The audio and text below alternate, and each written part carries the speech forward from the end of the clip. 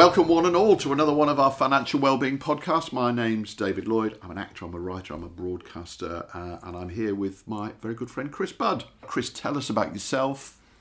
I run a financial planning practice called Ovation Finance. I do a few other things as well, play guitar, do a bit of writing. I do have a couple of announcements actually before we get underway, David, if I may. I'm all ears. I'm agog to hear your news. Well, the first major bit of news is I now do officially have a canoe for sale.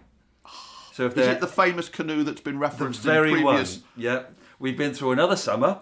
It still has only had rainwater on its bottom, and I think it's time we got rid of this thing. So if any of our listeners want to make an offer for a very nice canoe, anything above £500 will be accepted. Is that what you paid for it? No, I paid $350.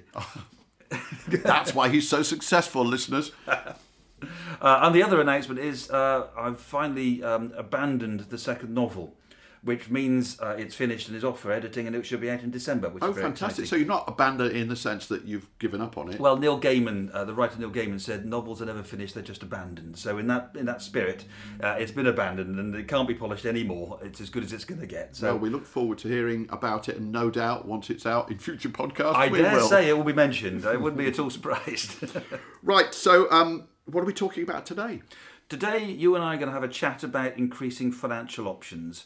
The idea here is going to be that financial options is one of the 5 key strands of financial well-being that's mentioned in the Financial Wellbeing book, which, did you notice over the summer, got to number 3 in the W.H. Smith's business book chart? I didn't notice that, but that's great news. It also got to number 1, but that's because I put it there in Edinburgh Airport, so that one didn't really count. So you actually went through Edinburgh Airport and you saw your book on sale in W.H. Smith's. Yep. So firstly, that must have been a real buzz for you. It was good fun. We were going on holiday with some friends, and they quickly got dragged in to see it as well. But then actually you saw it was only at number 3, so you physically moved your book and put it in the top. Guilty. Yes, I did. Well done. And then I spoke to another author, and turns out he does the same thing. I'm never going to trust ratings for anything ever again. Anyway, sorry to interrupt. That's all right. So there's 2 ways of getting more financial options. One of them is to have more money.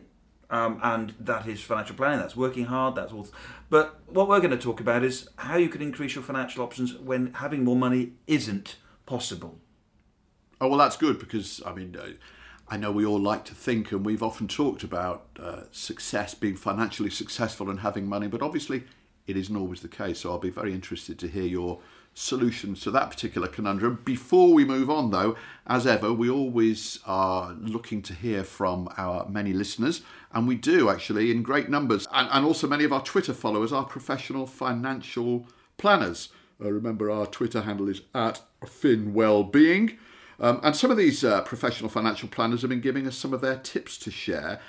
As ever, in every podcast, we give out 1 or 2. And I know you and I have been talking about perhaps making a feature of it, its own theme tune. We could give it a name. Should we invite our followers to come up with a name for this section? I think we should. So if anybody out there's got a suggestion of what we can call the section where we give out tips from professional financial advisors, keep it clean, please, and polite if you possibly can. Bring it on. And the theme tune, you could write the theme tune, sing the theme tune. Be a great opportunity for you, Chris. Do you know what we never mentioned, actually? Given that this podcast has already had a theme of me bigging myself up, the theme tune to this podcast was written and recorded by me, actually, so maybe we could find another thing I did like 20 years ago that we could drag out. Excellent. Right, so have you got any for today that you'd like to read out? Yep. Firstly, we're going to mention a chap called Nick Lincoln, whose Twitter name is @HatTipNick. He gives us a couple of pithy tips. He's a pithy chap all round. Firstly, he said that cheap shoes are a false economy. Well, that can be true. I think cheap everything can sometimes be a false economy. There's nothing worse than forking out a bit of money on a pair of shoes and then within a month or 2 you find that they're leaking or they don't work. But then again, for some people, that's all they can afford. That's true. But then the short-term saving leads to more cost long-term. So Annie Shaw, who we've had on our podcast before, @CashQuestions, she summed it up even pithier. Buy cheap, pay twice. Yes, it's true to say that if you buy an expensive pair of shoes, they might last you longer than a cheap pair. The problem is for those people that don't have the cash initially to buy them. And it's all very well saying, well, take a long-term view, but if you're on a very low income or perhaps you're on benefits, maybe cheap shoes is all that you can afford. That's absolutely true. All the choices we have to make. Going back to Nick Lincoln again, the second comment that he made was to be aware that the financial media mainly exists to sell advertising, not to help you. That's maybe slightly controversial, which is why I got Nick to say it, not me. But Jeff Prestridge's podcast, remember the chat we had with him, he did say something similar, a financial journalist, and admitted that the traditional financial media does focus on bad stories and products rather than happiness. You'll see on the 6 o'clock news the headline, billions were wiped off the value of shares in the stock market today. What you don't see the following day is that billions were added back on. So actually, following financial press and the traditional financial media doesn't always focus on the things that in these podcasts we're trying to get people to think about. Yeah, it's a good point. I saw one of those memes that crop up on Facebook from time to time. But this one I found particularly interesting on a parallel subject, and it was related to the image of women in the modern world. And they took some of the really, really popular women's magazines and they took a pair of scissors to them and they removed all of the paid content, i.e. adverts or editorial that had actually, it was posing as editorial, but actually it was advertorial. And they took a pair of scissors and took all of that out. And out of a 300-page magazine, they were left with 6 pages. Wow, I'm not going to make comment on that. That's fascinating. So we're talking about financial options in life. Well, that sounds pretty straightforward to me. Surely options increase with wealth. Is it any more complicated than that? It can be, to an extent. If it were that simple, then we would effectively be saying money makes you happy. Now, there is some truth in that. Money can make you happy. If you have someone who on a relatively low income and they get a bonus that means they can go on holiday, they're going to be a bit happier. So there's no argument that money does make you happy. On the other hand, if you gave Bill Gates another 50 quid, it won't make any difference to him. So between those two extremes, there's going to be the point where money doesn't make you any happier. Now, there's a very interesting survey. I've mentioned a book called Well-Being by Tom Rath and Jim Harter, who work for the research organisation Gallup. And they have conducted extensive studies to find that there is a direct link with happiness levels of a country to the size of its GDP per capita, its standard of living. So that's not rocket science. A basic amount of money provides food and shelter, plus a few luxuries. On the other hand, there's another book I'm rather addicted to at the moment called The Antidote by Oliver Burkeman. And that explores areas of negativity. It's an antidote to the traditional self-help book, hence the title. He suggests that if we stop running so hard away from experiencing negative emotions, we might be able to learn from them. In particular, he talks at one point about a slum area of Nigeria called, I think it's pronounced Kibera. Hundreds of thousands of people living in the most appalling conditions, and it's awful to read this stuff. And yet, visitors to the area note the overall level of happiness is nowhere near as bad as they would expect. Now, Berkman is very careful to avoid some of the more negative conclusions that you could get from that, but he simply notes that happiness and money are not necessarily directly linked. So there's 2 ways of achieving more financial options in life. One is to get a bit more money so you can do more stuff, but the other one is to change what you do in life to fit the amount of money you have. I think I used this line in the Ian Moore podcast, but creating a financial plan is at its very heart very simple. Firstly, you work out what you want from life. Secondly, you spend your money on that. Of course, the problem is working out what you want from life is actually really, really tough. Yeah, that's a good point, because sometimes we don't really know what we want from life until we're actually doing it. I think for some people, they might set off. Ian was a very interesting case in point. I don't want to spend too much time talking about a previous podcast, but I think he talked, didn't he, about saying that the most important thing to him was that his family were happy and that he was secure and comfortable. And he worked out that they could get that quality of life by moving to France. So his goal was he wanted success and happiness for his family, rather than I want to go and live in France. But going to live in France became a means to an end for him. Yeah, absolutely. I have a friend at the moment who is an ex-army chap, and he's at a crossroads in life. He's 50, he's just had a baby. Well, he hasn't, his wife's had a baby.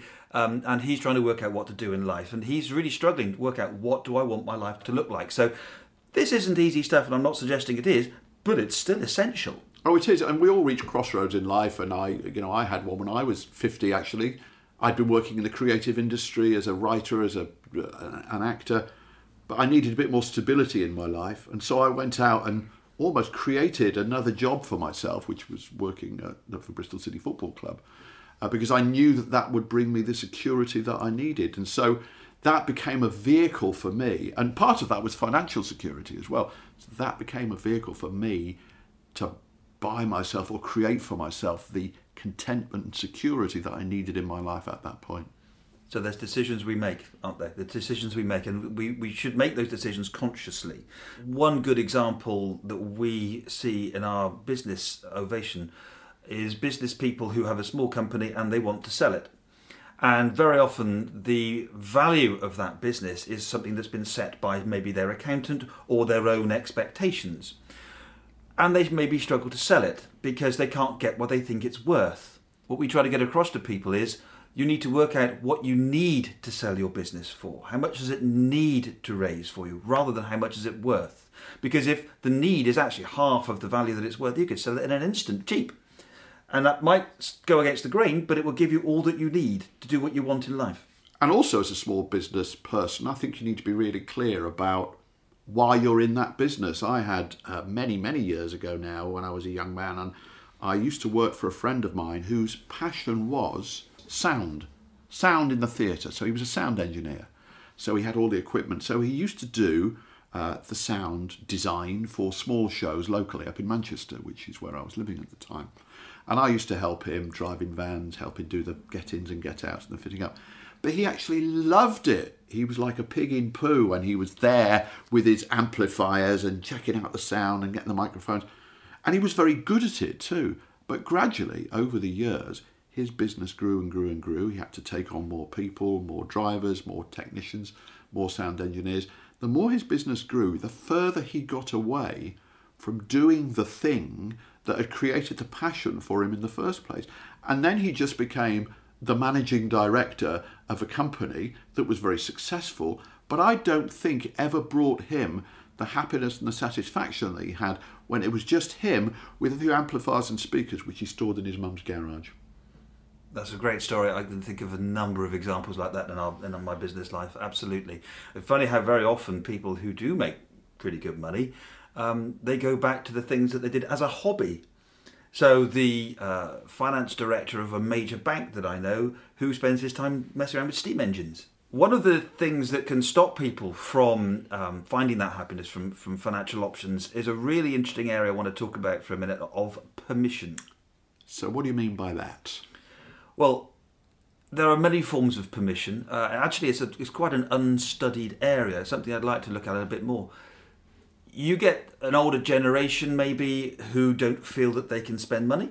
We have a client who is reasonably wealthy, nothing extravagant, but she's not spending her income and she's in retirement and she could do a lot more than she does. And when we ask her, why won't you spend the money? She says, oh, Dad wouldn't like it if I spent the money. He's been dead for 20 years. That is really interesting. I've come across that so much. That it's often a parental voice, not always, but often a parental voice. And so many people who live their lives through living up to the expectations of their parents, even though, as you say, they may no longer be with them, or indeed they may no longer have that direct... you're talking about somebody in their 50s or 60s or 70s that is still worried about upsetting their parents. It's just programmed into us, isn't it? So we're trying to encourage people to spend money. In other podcasts, we've talked about how to spend money to increase happiness, and only spend what you can afford to spend. Let's not, don't go on credit cards, etc. But spending is a part of well-being. So having permission to spend, permission to be happy. Another area is we run a well-being workshop for groups of employees, 15 to 20 employees at a time. And one of the things that we do in this hour or so is we get them to write down 5 things that makes them happy. And then we get them to write down 5 things that they don't do, but that would make them happy. And what we're trying to get to here is motivations in life. Permission to be happy, permission to do things that make you happy. I'll give you an example from my personal life. About 7 years ago, I realised I was a bit unhappy, and so I decided I need to change my life to start writing, because that's what I wanted to do to make me happy. It took 3 sessions with a business coach for me to get to that stage, but I realised what I needed to do to make myself happy, and having permission for myself to do that was a really, really big step. Yeah, that's massive, because some people actually don't believe that they have a right to be happy, because they are, for whatever reasons, they're locked into this sense of, it might be a sense of duty, it might be a sense of having to please parents, having to please a spouse, children, a sense of always wanting to do things for other people and always putting themselves second. And therefore that realisation that you can give yourself permission to be happy and change your life, if necessary, in order to achieve that, is a massive breakthrough for some people. It is, and it's something that I really, really encourage. And having a decent financial plan in place to know what you can afford, actually that informs that happiness, and the two things go hand in hand. So we're trying to get people to work out motivations, work out what would make you happy. So let me just give you an example of what I mean by motivations. It's a bit of a nebulous word. There's a lot of talk about bucket lists at the moment, things that you want to do before you die, etc. What we're trying to find is the motivations behind the items on that bucket list. Let's take an example. When we ask people for things that they want to do in life that they're not currently doing, the most common thing that they mention is travel. Now, suppose somebody says they've always wanted to visit Rome. What are they really meaning? What's behind that? What they might mean is they want to see more of the world in general. They want to increase their experiences, and Rome is just the first on the list. And actually, when they say they're trying to increase their experiences, it's very likely they're talking about doing it with somebody else. And so they're trying to improve their social relationships and improve their memories. Both non-financial things we've talked about in this podcast before. So the motivation isn't travel to Rome, isn't see the Colosseum. The motivation is increase your experiences and to spend more time with your loved ones and improve your social relationships. We had one client who wanted to spend 5 weekends a year going around Europe watching opera.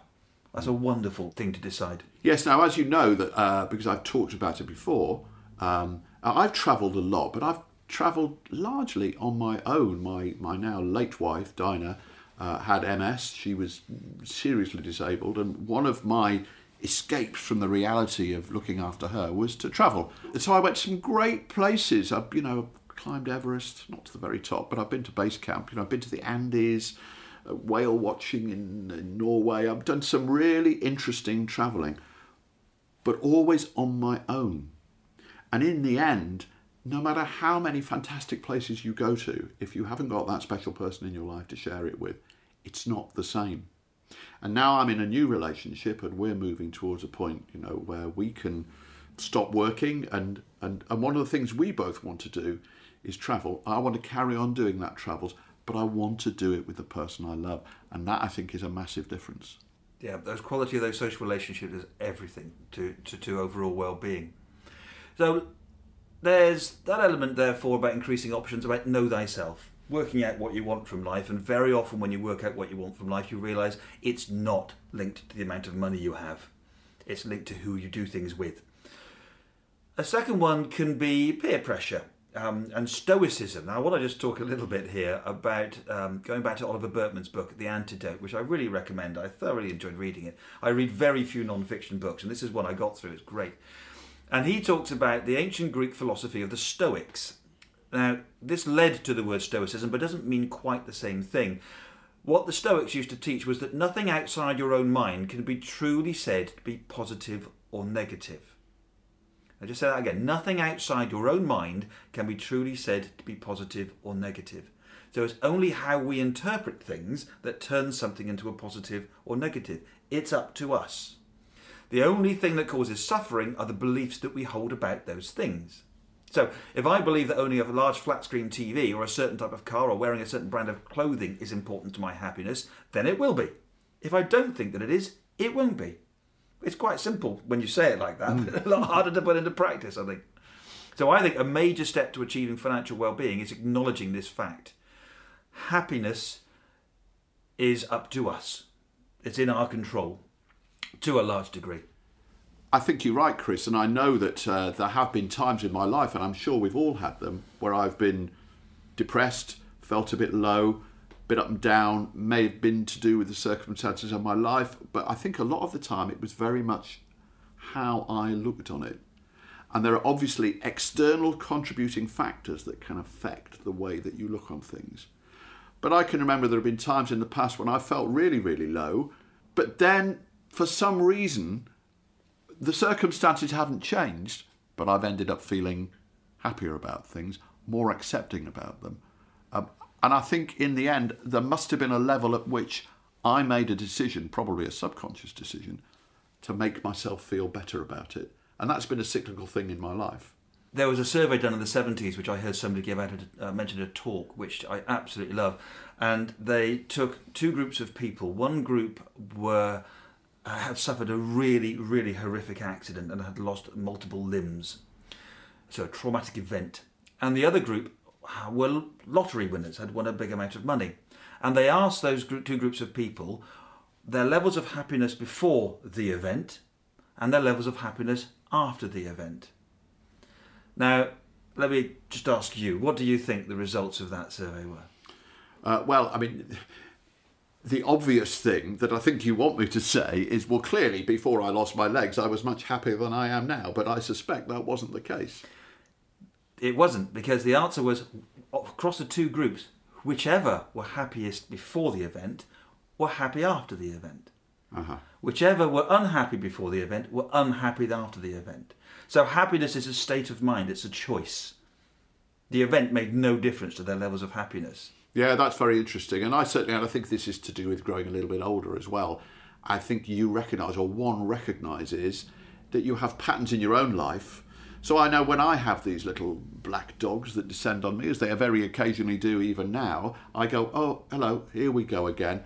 I'll just sit with that for a couple of days and it'll go away. And it does. Another barrier to happiness is self-limiting beliefs, of which peer pressure is one example. It's a similar sort of thing. It might be that we believe we have to have more money to be happy, for example, which is something clearly in this podcast we're trying to debunk. Perhaps we think that unless we have certain things in place, we can't make any change. This is a coaching thing as well. People often use this as a tactic to give permission to remain stuck, to not make any change, because they think that, well, I can't make any change because that's not happened. But to pick up on your peer pressure point, I think that's very true. We've already talked about the influence that parents, even dead parents, can still have on people. But quite often it could be a spouse, it could be a brother or a sister. Oh, you don't want to do that. You can't do that. People like us don't do that. You don't deserve that. And you've always got voices. I've done some life coaching stuff in the past as well. And quite often people would come along and they would say, oh, I can't do that. My friends are always telling me that I can't do that. And so what we would say to people who are running the course, well, maybe you should change your friends then, because actually I believe that you can do that. And I think it's when you rid yourself of those often negative voices and listen to your own voice that you can actually then affect change in your life. I think that's great advice. And in fact, I would perhaps broaden that out slightly, maybe to say, just do something. Just do something different. We get this often in our financial planning practice, where people will keep delaying a meeting and delaying the meeting because they say they've got a few things to sort out first. Well, actually, the financial planning meeting is the one thing that you need to help you realise what you need to sort out. Action is always the thing that affects change. And I can remember my dad saying to me many, many years ago, he says, Dave, he says, I don't know what it is about you. He said, you're one of the luckiest people I know. Whenever your back is against the wall, something always comes up. And for years, I believed that was the case, that I was just actually lucky. And then I realised that what was happening to me, the cycle that I was in, is that I would get perhaps these low periods, or I would become passive, I would stop doing stuff. I would then reach a point where I realised that my back indeed was against the wall.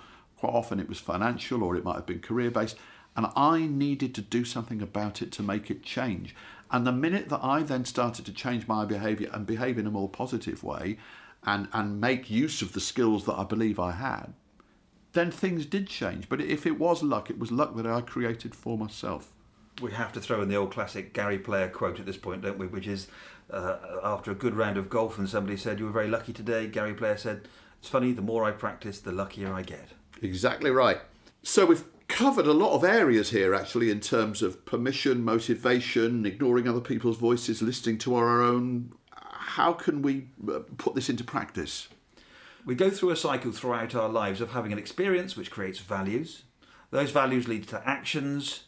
Those actions lead to a new experience. And this leads to beliefs based on our experiences, and we confirm these by our own actions. So, in order to create more options in life, we therefore need to challenge our beliefs. We need to break that cycle. We need to understand that beliefs are not truths.